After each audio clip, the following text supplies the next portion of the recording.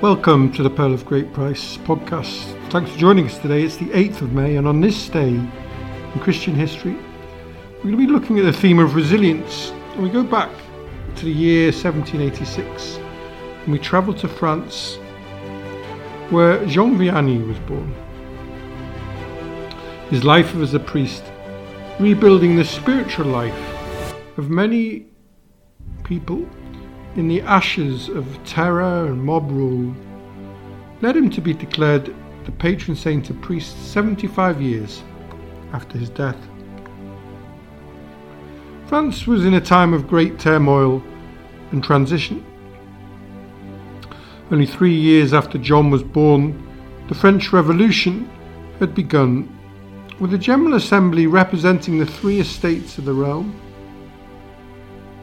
the clergy, First Estate, the nobility, the Second Estate, and the commoners, the Third Estate.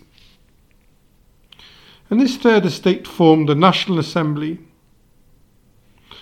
and the abolition of the Ancien Regime, the Church and the monarchy, was precipitated by the storming of the Bastille, a fortress which acted as a royal prison in the heart of Paris. A draft constitution was prepared with the title of the Declaration of the Rights of Man and the Citizen. And it had been inspired by the American Declaration of Independence, which had been written 13 years earlier. The author of the new constitution, Lafayette, was assisted by Thomas Jefferson. And it was seen as a shift from the feudal world into the emerging modern world, and soon led to the cancellation of tithes that were due to the church and feudal dues to aristocratic landowners. Church property was confiscated, and the state assumed responsibilities such as paying the clergy, caring for the poor, the sick, and the orphaned. Religious orders and monasteries were dissolved, and monks and nuns were encouraged to return to private life. The clergy were required to swear loyalty to the new civil constitution, but only 24% complied. As this civil constitution denied the Pope authority over the French Church, the majority refused. Popular resistance against state interference was strong, particularly in Normandy, Brittany and the Vendée, where the civil population turned against the revolution. The architects of the revolution were attempting to rewrite society, replacing the monarchy with the French First Republic, and they introduced a new calendar, with 1792 becoming year one. In effect, this was an attempt to de-Christianise France, but it underestimated the depth of the roots of Christianity. In October 1793, the calendar was replaced, and festivals of liberty, reason and the Supreme Being were scheduled. New forms of moral religion emerged, including the deistic cult of the Supreme Being and the atheistic cult of reason. By Easter 1794, few of France's 40,000 churches remained open. Many had been closed, sold, destroyed, or converted to other uses. The revolution had entered the phase described by many people as the terror, as mob rule was accelerating.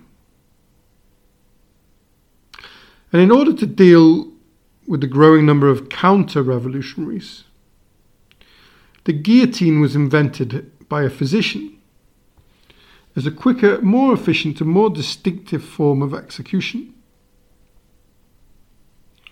Dr. Joseph Ignace Guillotin was instrumental in passing a law that required all sentences of death to be carried out by means of a machine. This was done so that the privilege of execution by decapitation would no longer be confined to the nobles, and the process of execution would be as painless as possible. In reality, it unleashed a vengeance. Louis XVI was beheaded as the last king of France with Marie Antoinette. In his final months, the king was referred to as Citizen Louis Capet. The Reign of Terror began as a cynical way to harness revolutionary fervour, but quickly degenerated into the settlement of personal grievances. An interesting cultural phenomenon took place. Victims of revolutionary violence, whether religious or not, were popularly treated as Christian martyrs.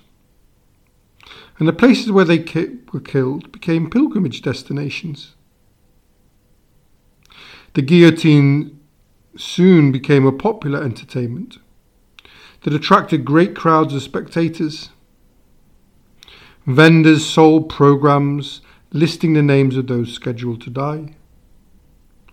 Many people came day after day and vied for the best locations from which to observe the proceedings.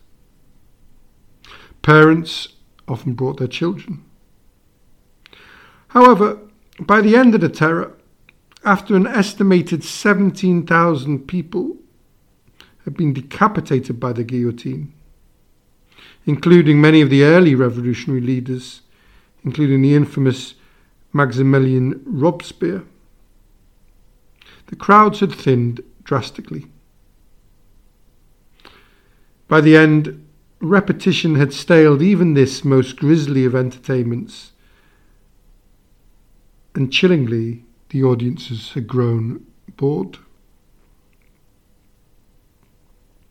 The anti-clerical terror forced many priests to hide from the regime in order to carry out their sacramental duties. The Vianneys travelled to distant farms to attend Mass celebrated by priests on the run. Realising that such priests risked their lives day after day, a young Jean began to look on them as heroes. He would receive his first communion catechism in a private home by two nuns whose communities had been dissolved during the Revolution. And he made his first communion at the age of 13 in a neighbour's kitchen during the Mass. The windows were covered so that the light of the candles could not be seen from the outside.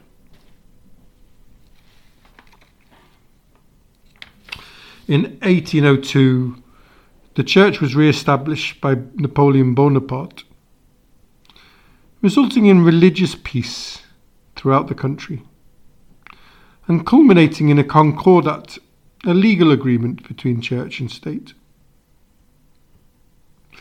By this time, Vianney longed for an education, and he was 20 when his father allowed him to leave the farm to be taught at a presbytery school in a neighbouring village. Vianney struggled especially with Latin, since his education had been so interrupted by the French Revolution. But after a lengthy battle with books, he was ordained, and in 1818 he was appointed a parish priest in the town of Ars, with 230 inhabitants. As parish priest, as curé, Vianney realised that the revolution's aftermath had resulted in widespread religious ignorance and indifference. And at the time, Sundays in rural areas were spent working in the fields or dancing and drinking in taverns. Pastorally committed, zealous and inventive, he established La Providence, a home for girls. And he became famous for his work, particularly as a confessor, as he would spend up to 11 to 12 hours daily in winter reconciling people with God.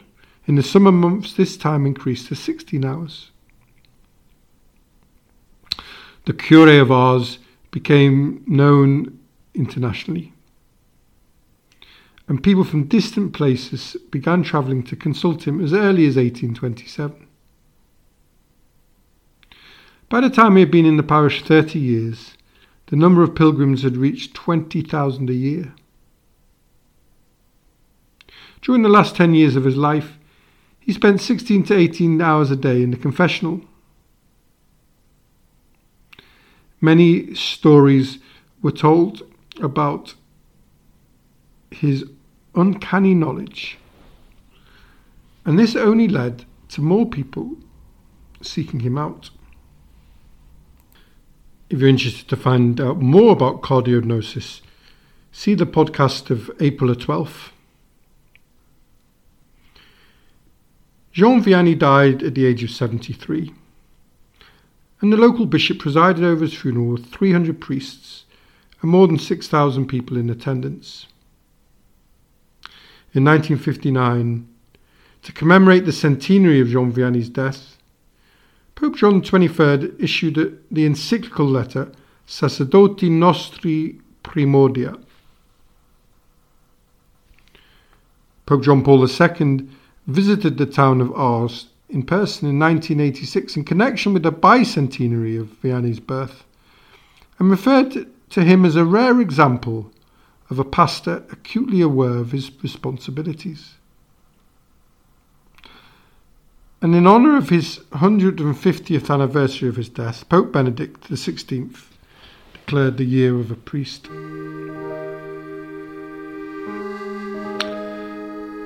In November 2018, Vianney's incorrupt heart was transported to the United States for a 6-month wide tour. The promotional material accompanying the relic, to explain this unusual tradition, often in areas where there would be widespread suspicion of such Roman practices, said, "The heart receives special veneration because in Scripture it is considered to be a person's hidden centre of emotional, intellectual and moral activity.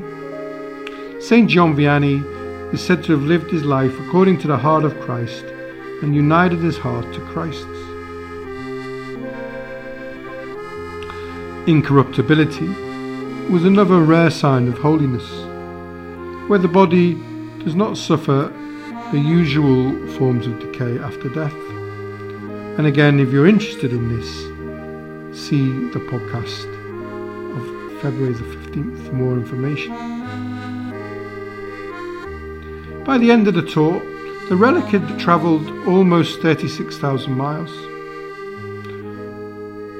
1.5 times the circumference of the Earth, and was available for over 1,200 hours of public veneration, and huge numbers had visited. That's all from the Pearl of Great Price today. Join us tomorrow if you can, as we look at the execution of Aldo Moro, Italy's longest serving Prime Minister and a close friend of Pope Paul VI. I hope you've enjoyed listening. Please subscribe and leave a comment on the blog if you have time at www.pogp.net. And if you'd like to respond directly, then email the show on pogppod@gmail.com. Have a lovely day wherever you are, and thanks for listening.